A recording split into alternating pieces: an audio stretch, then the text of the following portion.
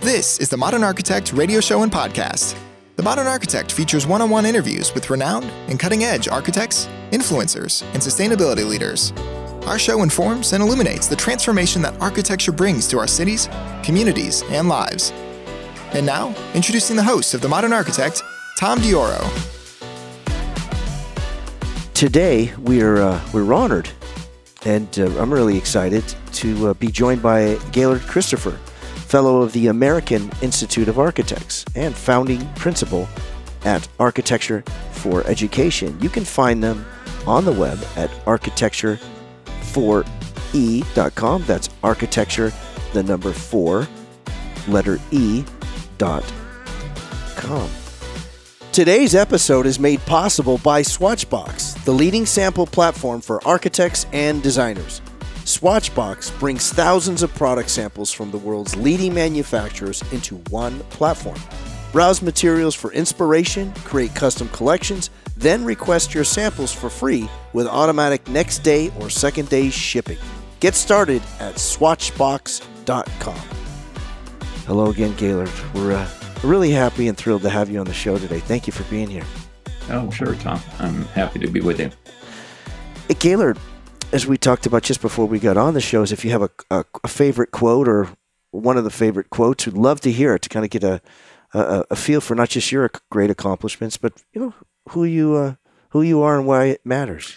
Sure. Well, I would say my mantra through my 45-year career now has been inspire learning, and that may be sort of a strange mantra for an architect, but I really gravitated early in my career to designing educational facilities, and through exposure to a number of people, but I really settled upon the idea that the architecture that we create, the environments that we create, can inspire learning and also encourage students to be more engaged in the learning process. I like to engage in the learning process and share with you and your personal experiences. I believe that wholeheartedly, but if you can share your experiences in how it does engage the student to be even more involved in the learning process with great architecture. The first project that I really remember that being a critical element, and this was actually back in the early 80s. We were designing a school out in Rancho Cucamonga, and at that time there really wasn't any funding available to construct new buildings. So we actually took a series of portable classrooms from another school and then really applied architecture to those. We created some gable structures and screened the wall-mounted air conditioning, and then through the planning committee process, we found out the site that we were locating the new school on happened to be Bear Gulch. It was a place, there was a little creek at the end of southeast end of the site where bears used to hang out, years ago in Cucamonga. And so the school was named Bear Gulch Elementary School. And we ended up putting sandblasting a series of bear paws into the sidewalks, and someone on the committee knew someone at Disney, and we got them to donate a bear climbing up the pole. We were able to build a few new buildings, an administration building, and there was a sonotube concrete column and it's still there today, with a bear climbing up the pole. And so, and that really created a real environment where, really the school is probably the first formal environment that kids have a long experience in. Obviously they go to the store and they go to the library, but schools, they're there for 6 hours a day. And so having something as they come into this, which is typically an institutional structure, having something that sort of breaks down that barrier of the institution and makes it a more friendly place. We found that to be really engaging to students. And then, little things as they're exploring the campus, they go to their room and the door numbers are on a bear paw, sandblasted in wood, and they can follow the paws around and, almost like a little like Santa Claus in a way, that you have this sort of a little bit of a fantasy that engages you more in your school. That sounds like a fun school to go to for sure.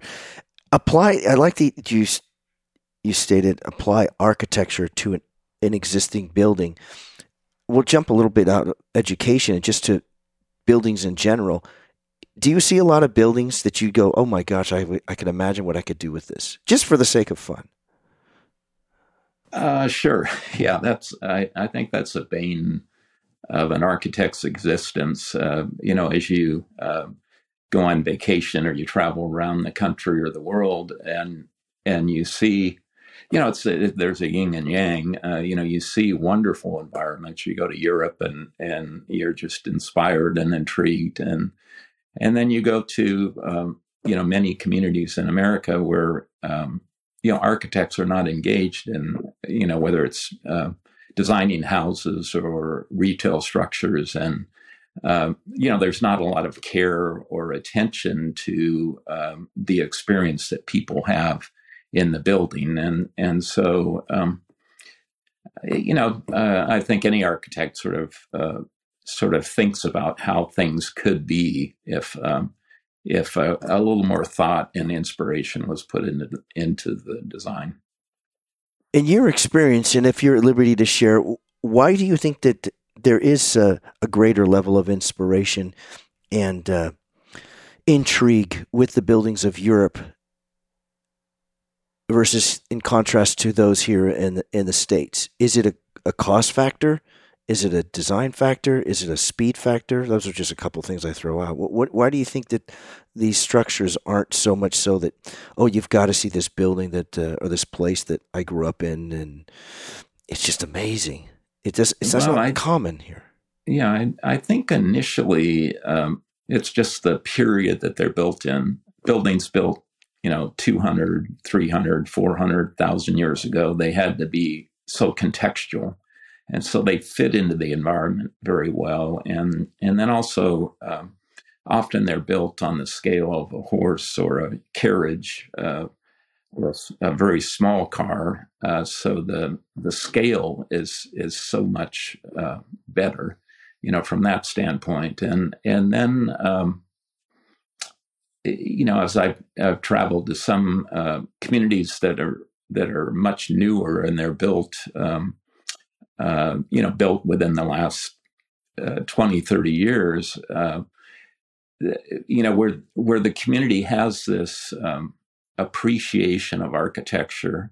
For example, the first time I've done a lot of work in Illinois and spent a lot of time in Chicago, and I was so amazed the first time I visited that the cab driver was pointing out, great buildings in the city that he was proud of. And, I can tell you in LA that does not happen, so, I think a big part of that is the community having respect and care for the environment. Finland is another good example. Just going through that country, their schools are rated the best schools in the world. And you can tell that there's a sense in the community, you see parks that are very kid-centric and there's some fun and color and things. So I think a big part of that is whether or not the community is ready to support the architecture with money and also going to places, whether it's a restaurant or a shopping center or buying a condominium or a house in a neighborhood where there's care and attention to the environment.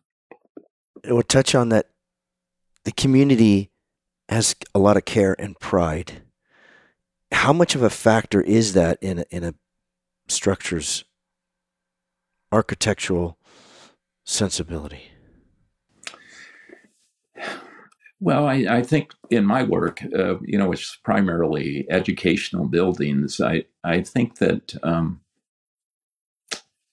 for example, the work that we did in Aurora, Illinois, we had an incredible relationship with the superintendent and the community, working there for almost 15 years.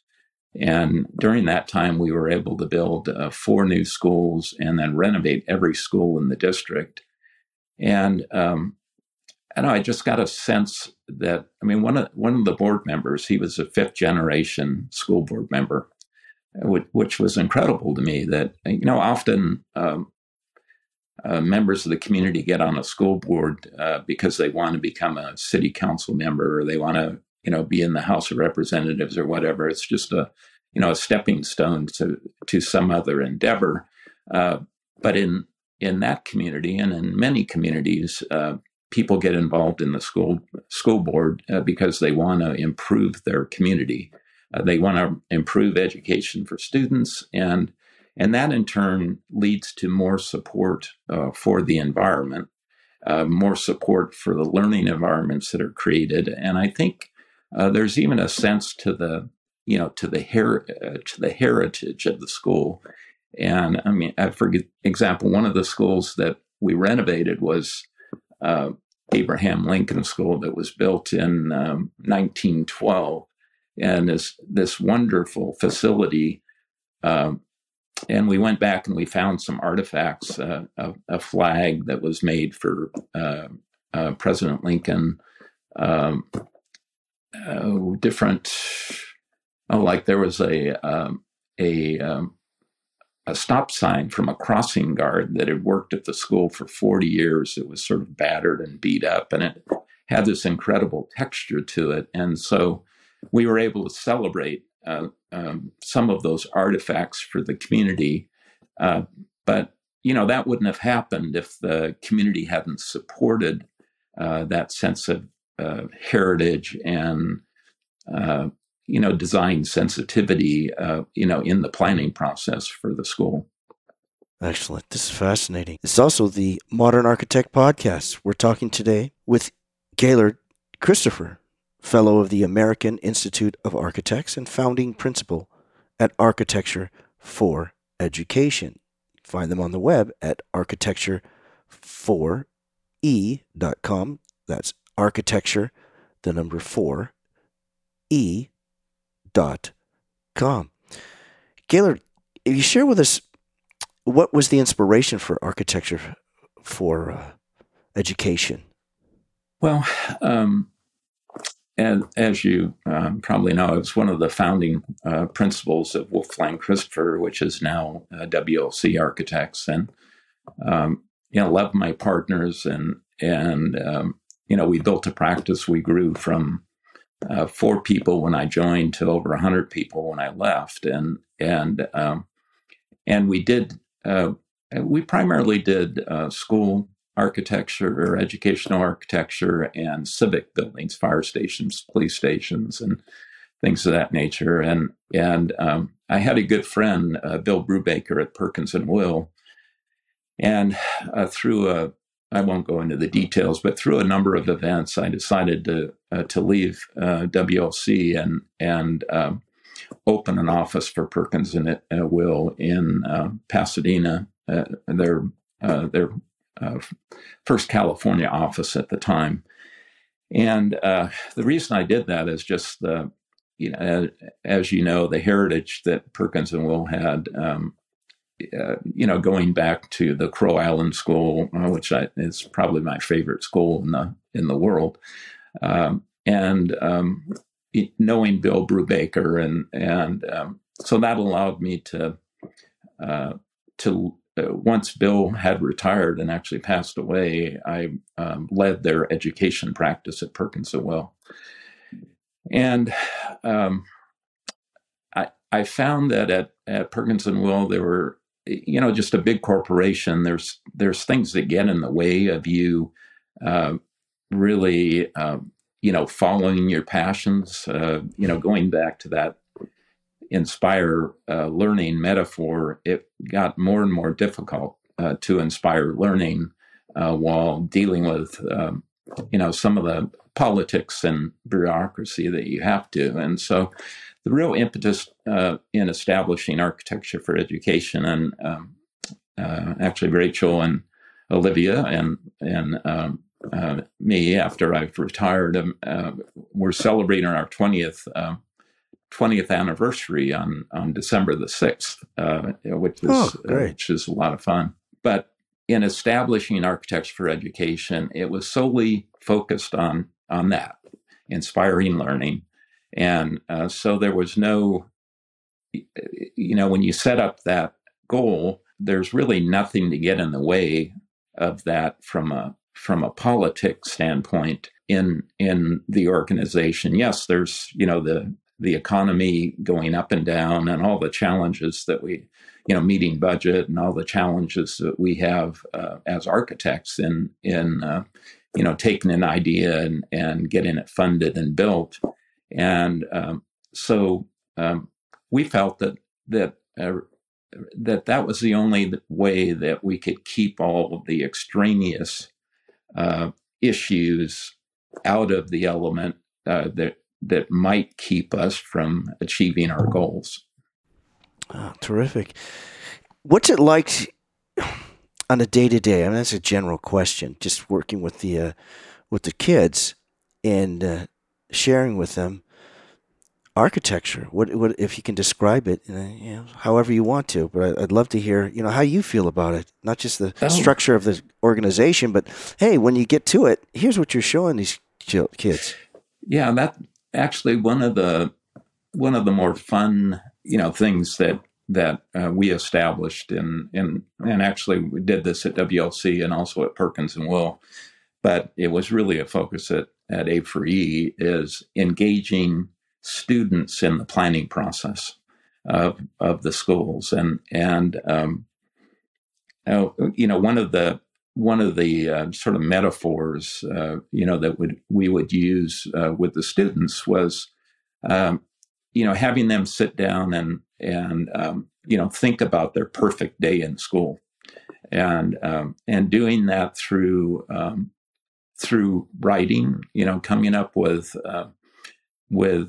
ideas that they and talking about their day, but also doing sketches of their perfect school, and it's just amazing some of the ideas that the students came up with that really drove the design process as we move forward.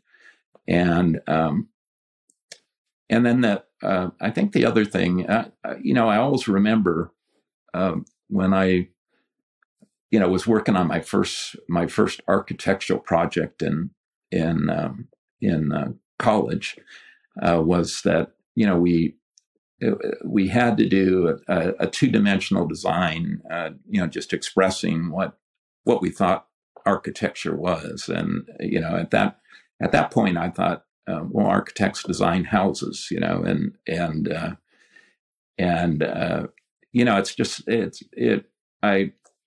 as I'm working with students, A4E is very involved with ACE, the architects, contractors, and engineers that work with students after school to really encourage students that may not think of architecture or construction or engineering as a profession to get engaged in one of those professions.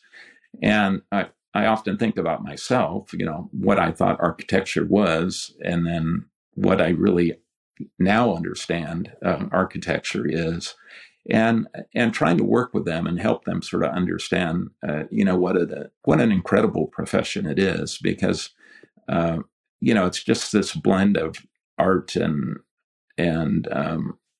science and economics, and it intertwines so many things that there's really never a dull day in architecture from from that standpoint. It's not like being a race car driver or a fighter pilot. It obviously doesn't have that level of excitement, but it certainly has a variety of things that I don't think you experience in many other professions. Certainly not. You're listening to the Modern Architect podcast, KZSU Stanford 90.1 FM. We're talking today with Gaylaird Christopher, Fellow of the American Institute of Architects and founding principal at Architecture for Education. For more information, feel free to visit architecture4e.com, architecture number 4, letter E.com. Our public service announcements today are for two organizations. One is Save the Children. Save the Children believes every child deserves a future. In the United States and around the world, they work every day to give children a healthy start in life, the opportunity to learn and protection from harm. When crisis strikes and children are most vulnerable, they're always among the first to respond and the last to leave, and do whatever it takes for children every day and in times of crisis to transform their lives and the future they share. You can reach them or see them on the web at savethechildren.org. And our other organization is Boys Republic. And with that, I'm going to turn that over to you, Gaylaird, and share, please, why the Boys Republic matters much to you. Actually, one of the last projects I worked on, I'm still engaged with A4E, but one of the last projects I worked on before I retired was the Culinary Institute at Boys Republic. And anyway, Boys Republic has been around for almost 100 years, and it's basically was founded as a place for orphans. Initially, it was just for boys, and boys that had no place to go. They came out and lived in Chino on a working farm. And has some incredible buildings there that were designed. Anyway, it does have some really incredible buildings, but the focus of the facility is to engage students and help them find a purpose in their life. And as I mentioned to you before, probably their most famous student was Steve McQueen. And Steve went on to actually be an incredible benefactor for the school because he felt like much of his success was due to his experience at Boys Republic. And the other thing that's really unique at Boys Republic is the students actually run the school. They have a council, and any discipline that's metered out is done by the students, they make a lot of the decisions on the governance of the school, and it's really a way to teach the students responsibility. They also have a transitional center. Students obviously graduate when they're around 18, and then the school stays with them and helps them grow. The exciting thing about the Culinary Institute that we were just able to complete, and I welcome people to look at images of it on A4E website. Olivia Graff Doyle, our design principal, and I worked with them very closely, and basically they had started a bakery on the school site.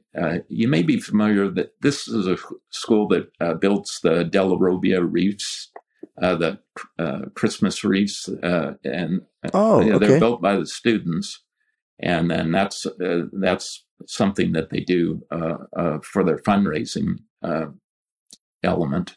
But anyway, the bakery got to be very successful. They started going out to farmers markets, and now after we've constructed this new facility, they're actually sending these out throughout the year. They're baked goods, and again, it's something that's not only teaching the students responsibility and also giving them something that allows them to feel good about themselves, but also it's something that gives money back to the school and to the students. They're paid for the work that they do, and I don't know. It's just a wonderful facility, creating something that is really engaging and incredibly successful with the students that they work with. I know we talked about this earlier in the show, Gaylaird. What is the sense and the feeling that you get, and throughout the years, if it's a general question, let me know, but of knowing that you are a contributing, if not instrumental part in the lives of children and their learning experience? Well, we all have low moments in our daily life, or our lives in particular. And when I run into those situations, I just think about. One of the most recent schools that we did in the area where I live in Oxnard, Rio del Sol. Taking that idea with the bear paws, to a much different level. As you walk into the kindergarten, the theme in the Rio School District is the river. And so as the students come in this entry tunnel, it's really a tunnel, they enter through a barn door, and they're surrounded by fish swimming underwater and on the ground and on the ceiling. And it's really an incredible environment. And so, I think about some of these things that we've been able to do and create, and the hundreds and actually, thousands and maybe even hundreds of thousands of students that have experienced those environments through the years. And it's, there's nothing better than, after working on a project for 6 years, is going there the first time where students are engaged and on the campus and working with their teachers. Excellent. Anything we would like to share, Gaylaird, that we may not have talked about or touched on your show today? Oh gosh, I would say that I think the critical aspect of learning is that students, and going back to Boys Republic or myself, or anyone that is in a tough environment growing up, that maybe they have no parents, or they have one parent, or they've had some tough experiences with abuse or violence or whatever. Or they're just a normal kid. They may have a warm, supporting environment. But I think that, the key thing is that people need to feel good about themselves, and they need to feel like they can, that there's something that they're good at. And I remember myself, when I was questioning, my worth, or going through those rough teenage years where you're trying to understand what life's about, and you're getting called names by people at school and whatever. A teacher reached out to me, and in the 7th grade, and I decided I wanted to be an architect, and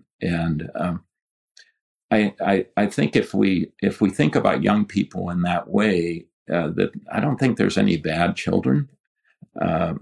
It's just that society has not been there to support them, and so if you can reach out to a young person, whether it's your own grandkids or your own children, and support them and love them, and encourage them to find something that they're passionate about. It doesn't have to be architecture; it can be anything, but help them find something where they can make a contribution to the world and make it be a better place. Gaylaird, it's been a real honor and pleasure having you on Well, thanks, Tom. Our show today as a guest. Thank you very much for being here, really. Thank you, Tom. It's been my pleasure. I appreciate what you do, and it's wonderful to have a place where people talk about architecture in a serious way and fun. Thank you very much. Yeah. And fun. Thank you. Thank you very much, Gaylaird. It means a lot. You've been listening to the Modern Architect Podcast. I'm Tom Dior. Our guest today has been Gaylaird Christopher, Fellow of the American Institute of Architects and founding principal at Architecture for Education. For more information, feel free to visit their website at architecture4e.com. Again, that's architecture4e.com. Join us again next time when we welcome another outstanding architect, engineer, influencer, or civic leader committed to positive and sustainable cities, communities, and lives. Thank you for listening. Today's episode is made possible by Swatchbox, the leading sample platform for architects and designers. Swatchbox brings thousands of product samples from the world's leading manufacturers into one platform. Browse materials for inspiration, create custom collections, then request your samples for free with automatic next day or second day shipping. Get started at swatchbox.com.